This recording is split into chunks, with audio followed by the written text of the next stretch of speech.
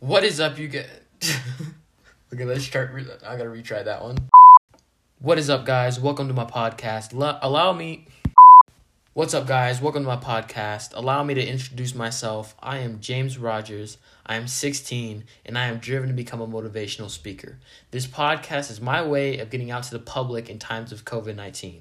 So if you're looking for a few inspirational words or just some uplifting advice, you've come to the right place, my guy. Today I'm going to be sharing with you what I've learned over the years with ADHD since the age of 5, along with insomnia. As many of you know, insomnia and ADHD do not go well together. So today I'm going to give you a piece of advice for sleeping, whether you have ADHD, insomnia, you take melatonin every night, or whatever the case may be. This will have you falling asleep in around 30 minutes to an hour, so it's perfect. So let's start with step number 1. Alright, step number 1, you want to get away from the screen time for at least 20 minutes before bed. You gotta get off the technology. None of this will work unless you take your eyes off the screen for at least 20 minutes. I repeated that twice. Now I'll give you a list of stuff to do in that amount of time. So first one is you can read. And I know that's annoying to hear, but this is one of the best ones on the list. The second one is you can pop in some headphones and listen to a podcast or some music. As long as you don't have your eyes on the screen, it's perfect.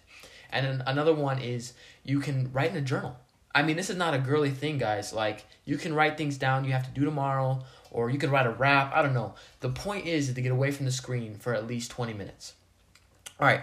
And now the second thing you want to do is get in a spot that you know you can sleep in.